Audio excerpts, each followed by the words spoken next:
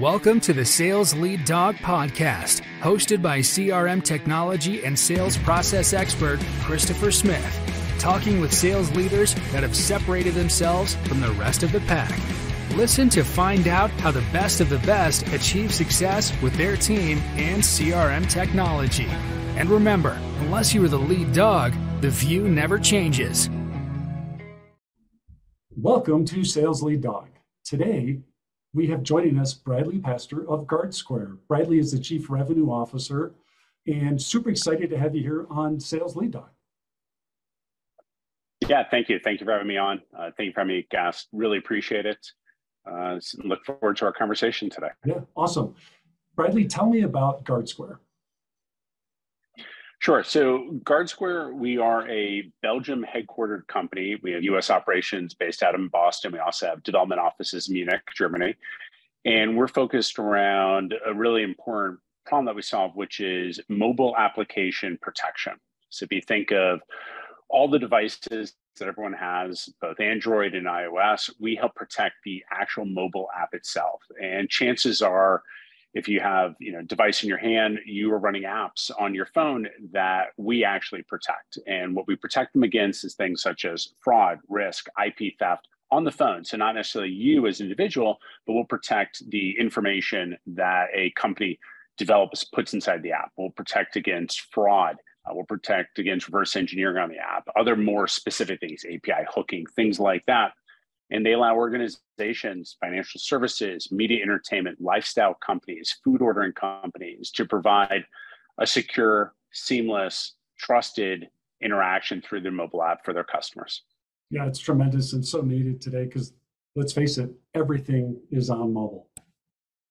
Absolutely. And it's something that a lot of people don't think about, right? You just blindly go use your app.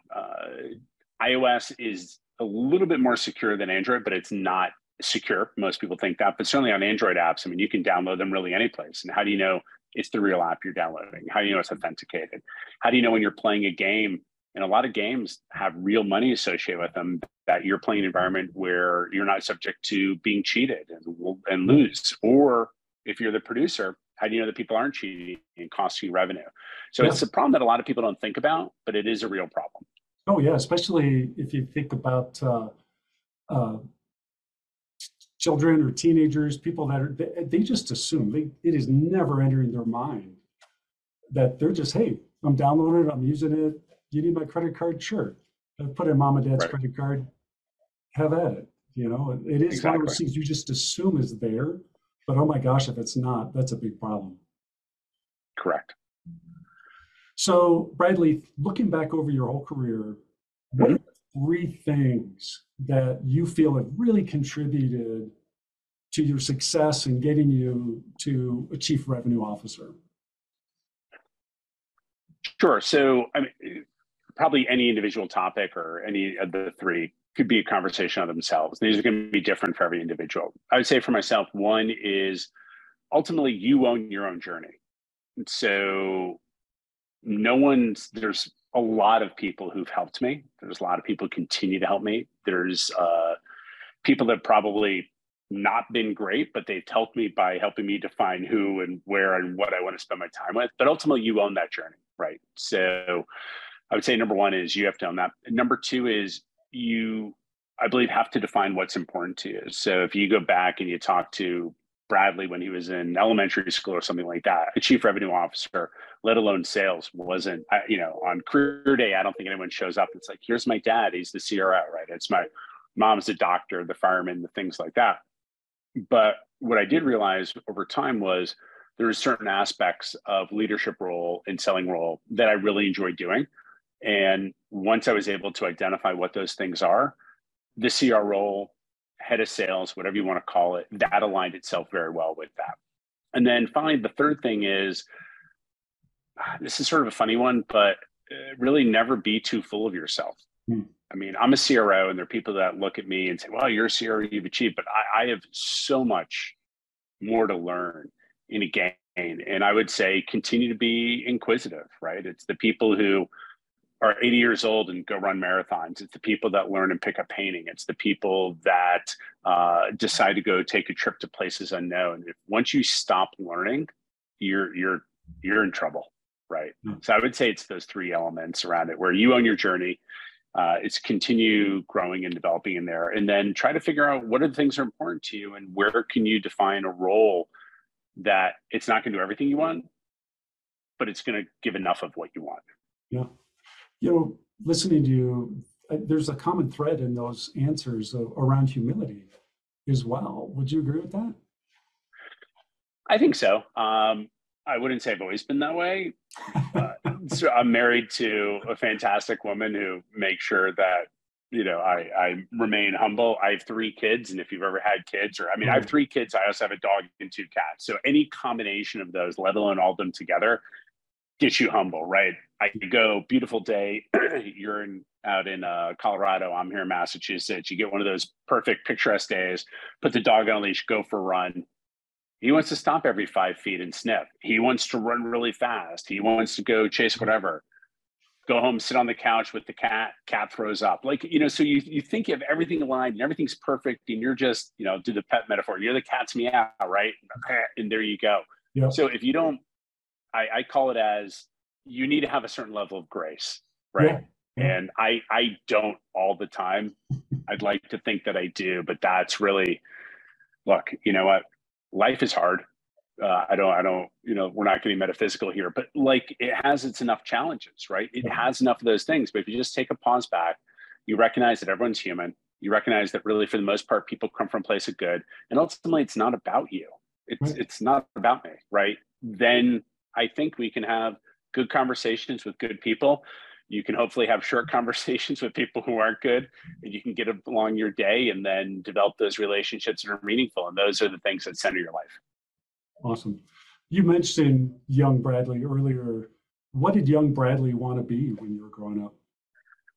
Oh, geez, that's a silly one. It's a good question. It's probably a silly answer. I wanted to be either James Bond or Batman, right? And then I think there was something I found an article or school paper I wrote where it said in 20 years, and at the time, 20 years would have been like 35, right? And I think we were living in Virginia as a family. So I was going to live in DC, was going to have a house in the Chesapeake area. I was going to be U.S. Senator, which you and I think, are of a certain age where if you think back, that was actually something aspirational. Now, I'm not sure anyone would want to do that, let alone be in politics.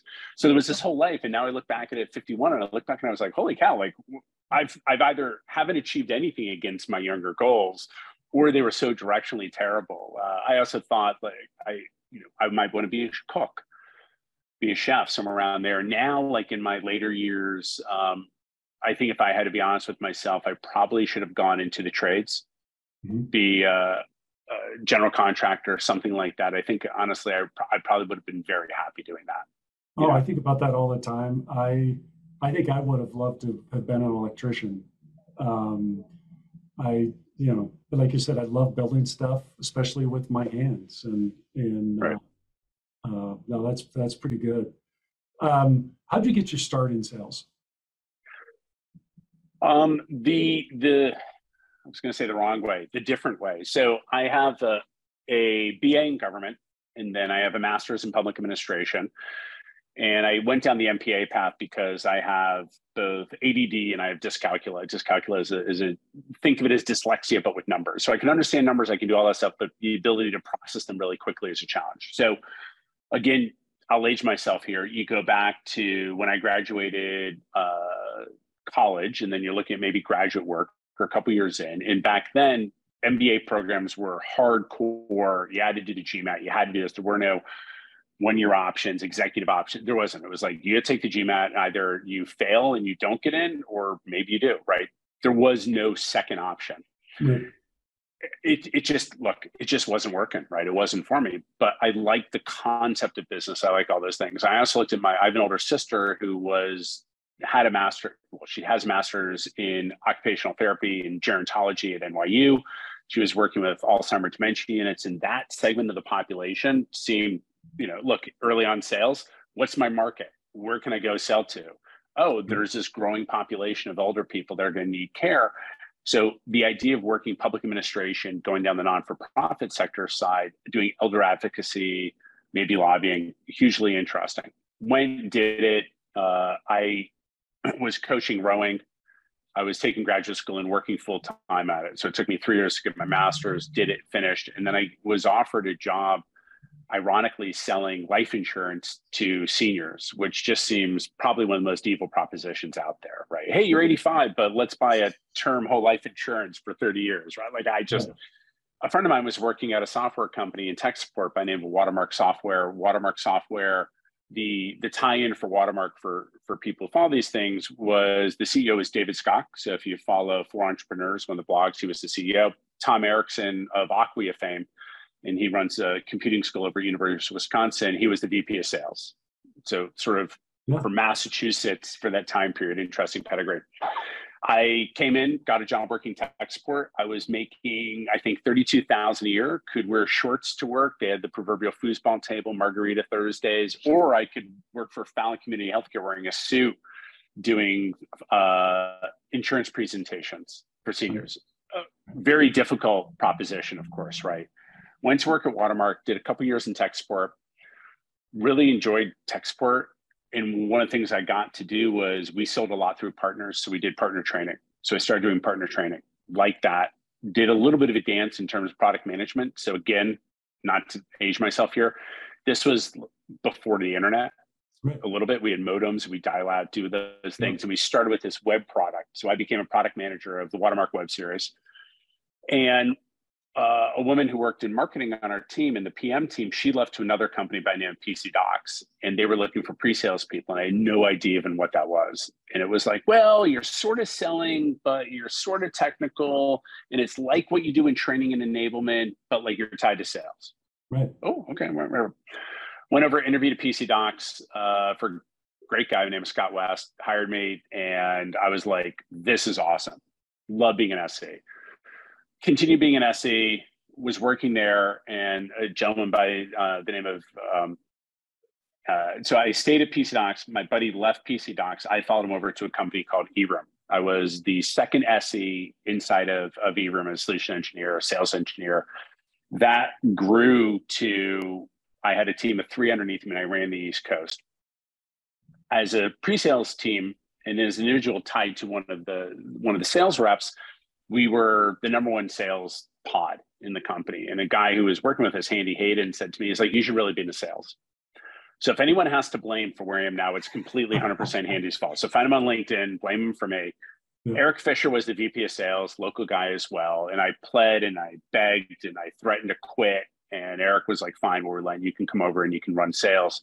And so I moved over and I became a sales rep for that. I continue being a sales rep on an SE comp plan. So if you're familiar with the difference, one is less, one is more, one is upside, one doesn't sometimes.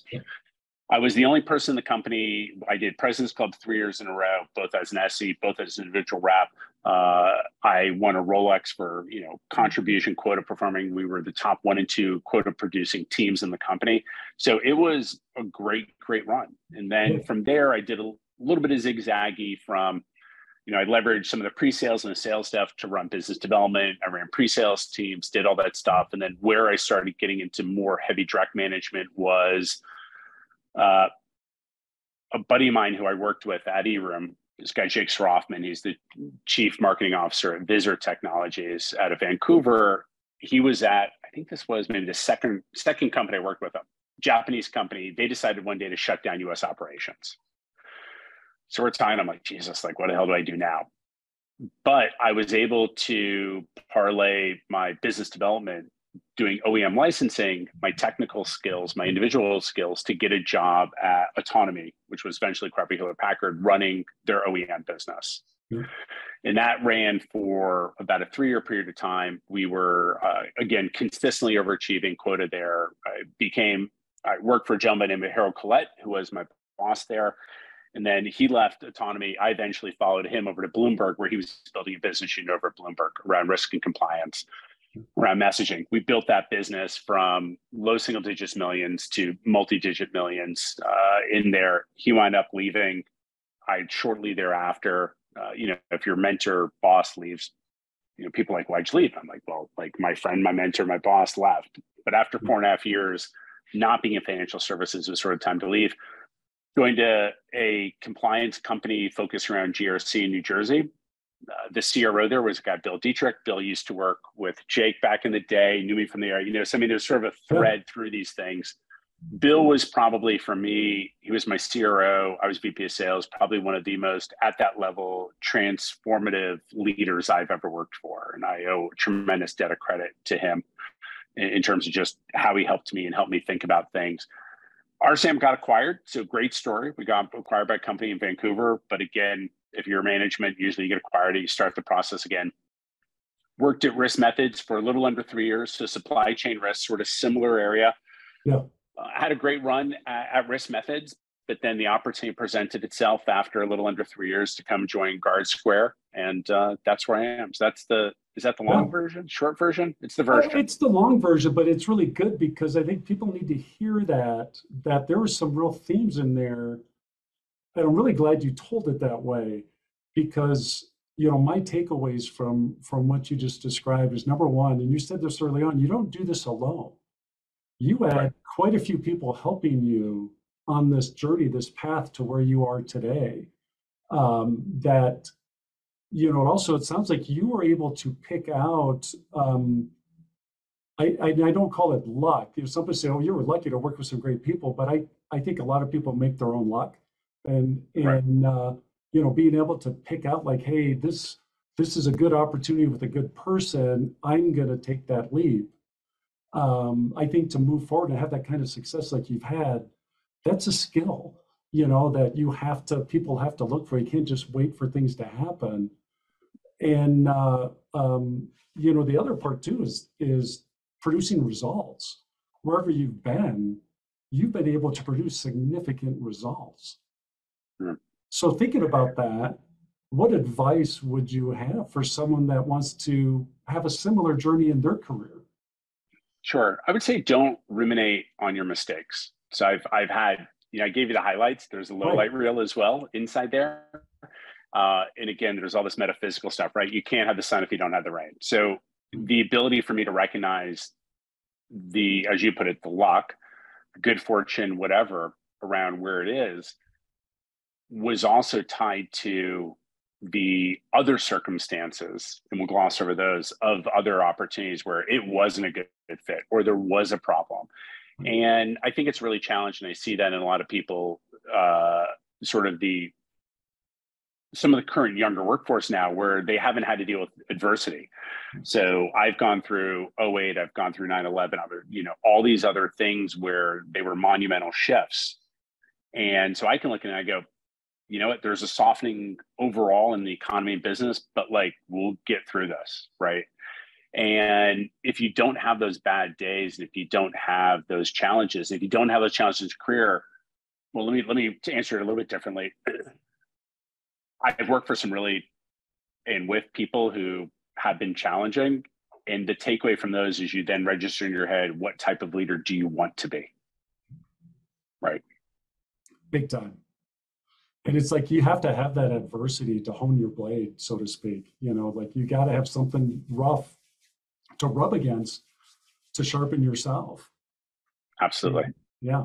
Otherwise, you're never really going to get where you need to be, I think, because you don't have that perspective. Right. And ultimately, you're going to sell yourself short. Right. Yeah. Yeah. What advice do you give to your younger team members, about what they should be focusing on for their career? If anyone's ever interviewed with me, they'll largely get the same speech, or pitch. It's about alignment. And I can't answer that for you. I can say what we can offer. I can say what we can do. I've offered to give people references, people who used to work for me. So it's not, we always ask when we're interviewing, I want your references. I'd say, here's people who've worked for me in individual contributor roles. Here's other people, reach out to them, find out who I am. Do you think you can work with me? Right. So there's that aspect of it. The other is give yourself 2 years, right? It's not the end of the road, but 2 years is usually a good reasonable part. And also be honest about what you want. So if you want to get into sales, you're probably going to wind up being an SDR, BDR, X whatever, right? R. And those jobs really aren't great. I started in tech support. Tech support, let's be frank, tech support sort of sucks. It's not that great of a role, but it was an entry point. It was better than selling life insurance to end of life people. And it opened the door for everything where I am now. And if you look at it and you say, well, I don't want to be an SDR because my comp is 40, 20, 60 KOT and this sucks. Well, like, where are you going to start? Right. And that is the point of an entry point, job and opportunity. And I know SDRs who have done well over that because they work at one of the companies I work for. Our top, not quota, but our top earning people were account managers selling into the install base. So the AEs on target had a better plan, right? Like, ooh, I'm going to make whatever 300,000 OT, 150, and the AMs might have been 100. The AMs were making more money, right? Because they knew the relationships, they knew the customers. So I would say, give it a couple of years, figure out again, what's that path and where you want to get to it. And then honestly, you really need to be honest with yourself. So if you want to be in CS, you want to be in sales, you want to be here, you want to be there, those are the things you need to look at, and don't carve your own path. So that's great. Your friends are at a place where you can bring dogs and kombucha on tap. And I don't know if places have that anymore, but what do you want to do so that you can move yourself forward, that you're going to address it? And I know a guy who started as an SDR at a company, won't mention the company, but they had a great training program, and he's developed and he's continued to do well, and he's progressed as an AE, and he's been there almost 3 years. You can see SDR, junior AE, right? He's going to be in a very good position to go and develop. And I've talked to him, and he's like, I'm learning and I'm growing, and that's what you want to hear, right? Exactly. That's one of my personal frustrations, is that I see this in my world where people are interviewing for a role and they all want to start at the top. And I have to tell them, you're not ready. Like, if I were to bring you in at the top and you're not ready, I'm doing a disservice to you, because 3 months in, I'm gonna have to fire you because you can't perform at that level. You haven't learned enough yet. So that's, I think, a big part of being a leader, is having those conversations with people and helping them understand that, look, there's only one way really to advance forward truly and keep that sustainable, and that's working hard. Correct. Right. Yep. What's the one area that you've struggled with the most as a sales leader?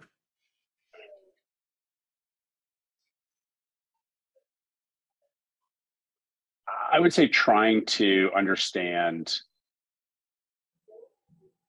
sort of motivating people. Mm-hmm. There's a belief that we as leaders can somehow magically hit the motivate button. And I look at the Celtics playing the Miami Heat. On paper, without a doubt, they should have been a better team. And the coach couldn't motivate the team to operate at the level they are. So is the coach's fault? Like, maybe.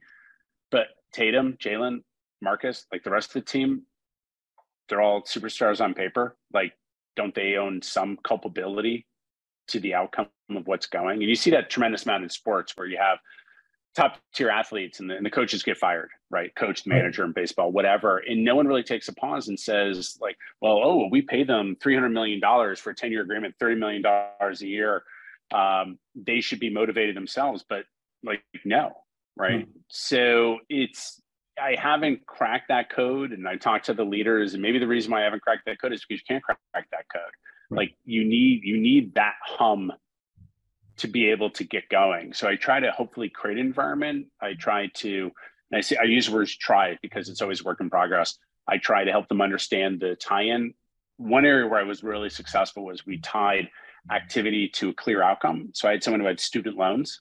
So we figured out, we did the math of, here's your student loan, here's what it costs, here's what it is, here's how it leads. And for this particular individual, it was really good where they could see my activities tied to student loan. And if I can do this, I can retire a student loan, I can work it through there. But also, not everyone's going to share that with you. And it's also not appropriate. Like, you might be like, you're like, my boss, like, what do I want to share this with you? But if you say to someone, what motivates you? And they're like, nothing, we're in trouble. Right? Yeah, because I do. So there's that element of personal accountability. How do you motivate someone who doesn't have personal accountability? It's impossible.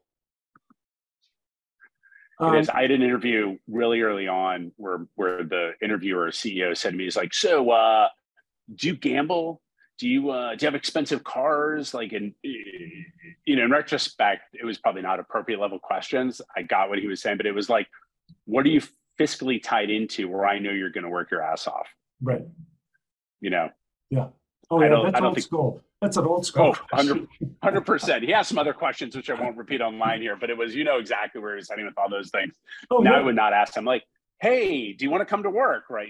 That's sort of the level of questions now. Yeah. Let's talk about building your team.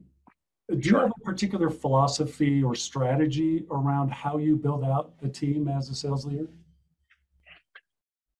So I subscribe to a little bit of a thought, and Mark Robichaud has talked about this in some of his books, his podcasts, whatever. So if it sounds familiar, it does sound familiar, but I'll tell everyone, heart's honest truth, I have this point of view as well. But there's one concept, which is the feet on the street for quota allocation. You have $1 million, you divide it up, that's how many people you have a +1, you hire to fire, that whole mentality. I don't like that. I didn't like it as a rep. I think when I was in IC, the reason why we were successful was because we were always running in the red line. And when I was at Bloomberg, Mike Bloomberg would always talk about, I want to give our most critical projects to the busiest people, because the busiest people get shit done, right? So I want to hire and make sure that I may not have 100% quota coverage, but where I want to have the team is I want to have everyone on the team the best potential to be successful based upon if they work hard, then they're going to crush it. It makes no sense. Excuse me. I get the model and I understand it where it's like, let's hire all these people and let's build them out. But when you wind up having one eagle and she's slaying it and crushing it, and then you have a whole bunch of other people at like 20% of the number, then you have high turnover. That's not good for your customers. It's not good for the company. And that is a model that I think was largely supported the last decade or so, because someone's going to write you a check for $100 million. What are you going to do? You're going to build out the office. You're going to hire a bunch of people. Right. What do you do with those people? And I think it did a lot of people a huge disservice. And again, I came up where it was like, you guys want to build out the pharmaceutical thing? Fine. Here's $3 million quota. You go figure it out. You're like, oh crap, Yeah. And that's what we did. So that's a way that I'd like to hire around it. And I'd like to have that. And that's been a model that's been successful. So, typically scale down the teams and then have the team and the individuals, the best potential to be successful. And then you can tie it into the motivation, right? Look, everyone's doing this, so you can get there. Or if everyone's not doing this, then you could say, here's the opportunity for you, right? How do you interview for that? How do you discern that when you're hiring? So when I worked for Bill Dietrich, he outlined, and it's sort of his IP, so I won't get into it, but there's a set of characteristics. There's a hiring scorecard. Sammy Volos from Avenue Talent Partners has one. You can find them all over the place. But basically, he had a framework around hiring. And it was really straightforward, made a lot of sense. And basically, if you think of something like MEDIC as a sales framework for forecasting, think of it as a similar framework for hiring, and each sort of step or thing that you're going to interview for represents a characteristic. Yeah. And so when you would bring in a people interview, you'd say, hey, Chris, I want you to look to see what's this person's motivation. Hey, Sue, I want you to see if they're aligned with what we do. So you're interviewing not for the whole, like, how you doing? It's I'm interviewing for you because I want to understand how you drive a deal. So my questions for you are going to be specific. All right, I see you were an AE, 110%. What was your quota? How much did you achieve? What a period of time did you achieve? Can you walk me through a deal? Well, how much of that was, where did it start at list price? Did you discount? What was the revenue split? What was services? What was this? Like, and so all I'm doing is drilling down that. And then the other person might just be like, hey, why do you want to work here? And then you take those elements, you build it together as a scorecard. For me, let's say we do all those things and it's wonderful. A kiss of death for me is if people don't send a follow-up note. I'm sorry, I'm not going to hire you. Amen. Yeah. I isn't it funny? Oh my God, yeah.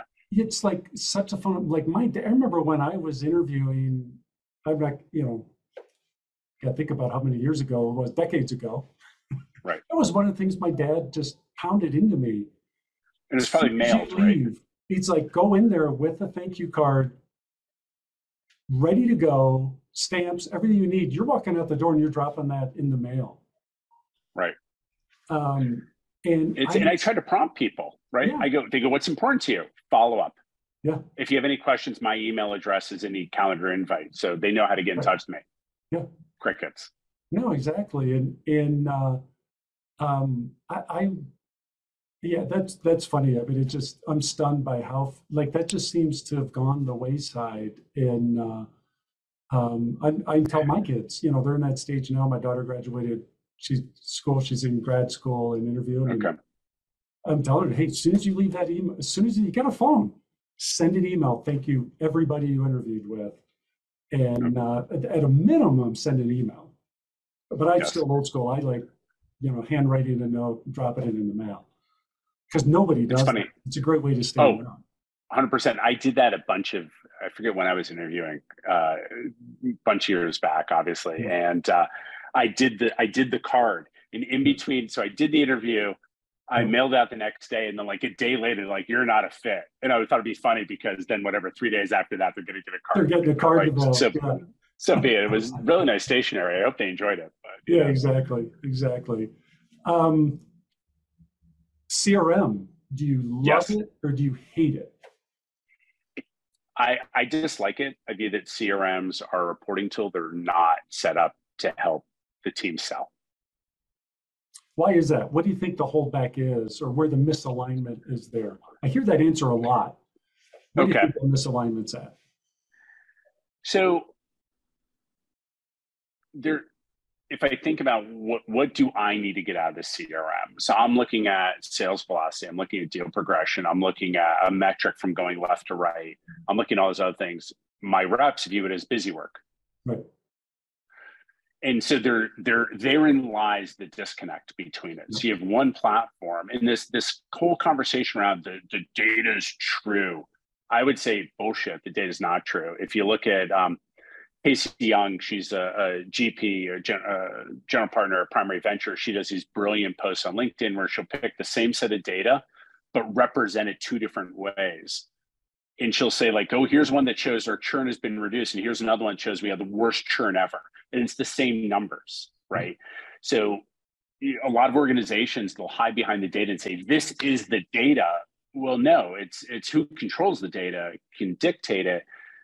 Let's take it at face value and say, fine, that's what it is. But how does that help my rep? Because my rep is looking and saying, I have 10 deals, I have 20 deals, I know where they are. How does you harassing me about keeping this updated or that? And if you do get behind on Salesforce, God love you, because you can almost never catch up, right? No. And then if Salesforce breaks, then there's all these other issues, and you inherit.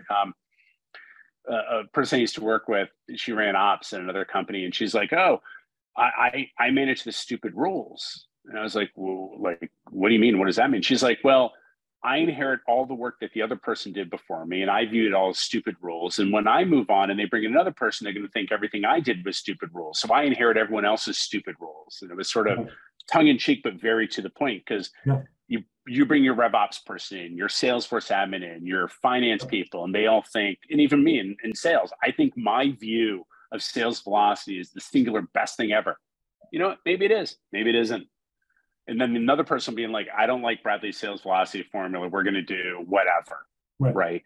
But all those things become artifacts in the data, in the CRM, because you're afraid to change. Oh, God forbid we change and the reporting gets broken. I'll tell you what, the reporting was broken even before then. You're just making all your decisions on equally bad, but consistent data. I think I said that correctly. Right. You know what I mean? The data is it's bad. We know, but it's always been bad. Right. So we're just going to build all of our decisions on it. So I don't know if that was passionate enough for you, but that's my attitude. Oh, no, that's exactly the kind of answer I'd love to get. There's a lot of meat on that bone there. And good. Serving it up to you. Yeah, no, exactly. And it's number one, CRM's not a crutch. It doesn't fix bad sales process.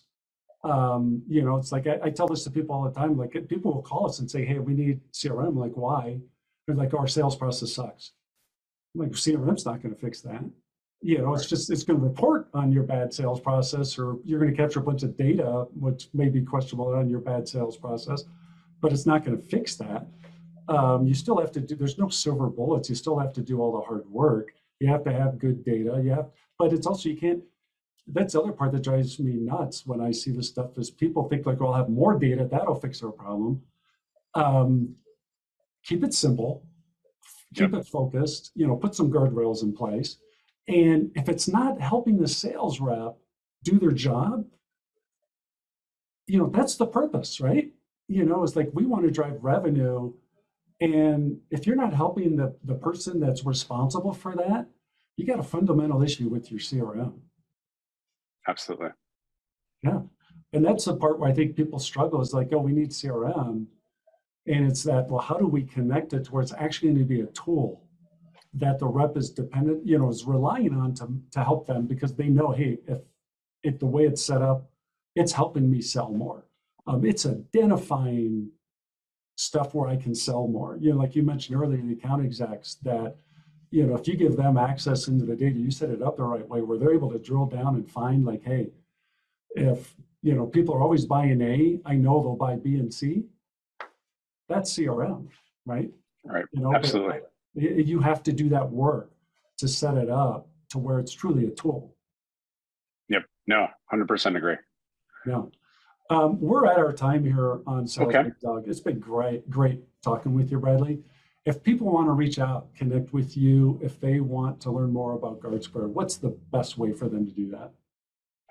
So if you're interested to learn more about GuardSquare, you could go to guardsquare.com. It's the easiest way to do it. If you do anything to do with mobile app development, you can actually scan your Android apps for free for vulnerabilities at one of our offerings called App Sweep. So I'd encourage you to do that. If you want to connect with me personally, I would say the best way to do it is LinkedIn. I get a lot of different notes. So my ask for you would be to reference this conversation, and then I'll be able to follow up with you directly from there. We can go from there. Yep. And I want to hear back from you how many people actually take the time to put like, hey, I saw you on Sales Lead Dog in their outreach. I'll let you do that. The generic crap that everybody gets. Yeah, I will let you know that. Bradley, thanks again for coming on Sales Lead Dog, and welcome to the Sales Lead Dog Pack. Yeah, thank you so much. As we end this discussion on Sales Lead Dog, be sure to subscribe to catch all our episodes. On social media, follow us on LinkedIn, Facebook, and Instagram. Watch the videos on YouTube, and you can also find our episodes on our website at impellercrm.com/Sales Lead Dog. Sales Lead Dog is supported by Impeller CRM, delivering objectively better CRM for business, guaranteed.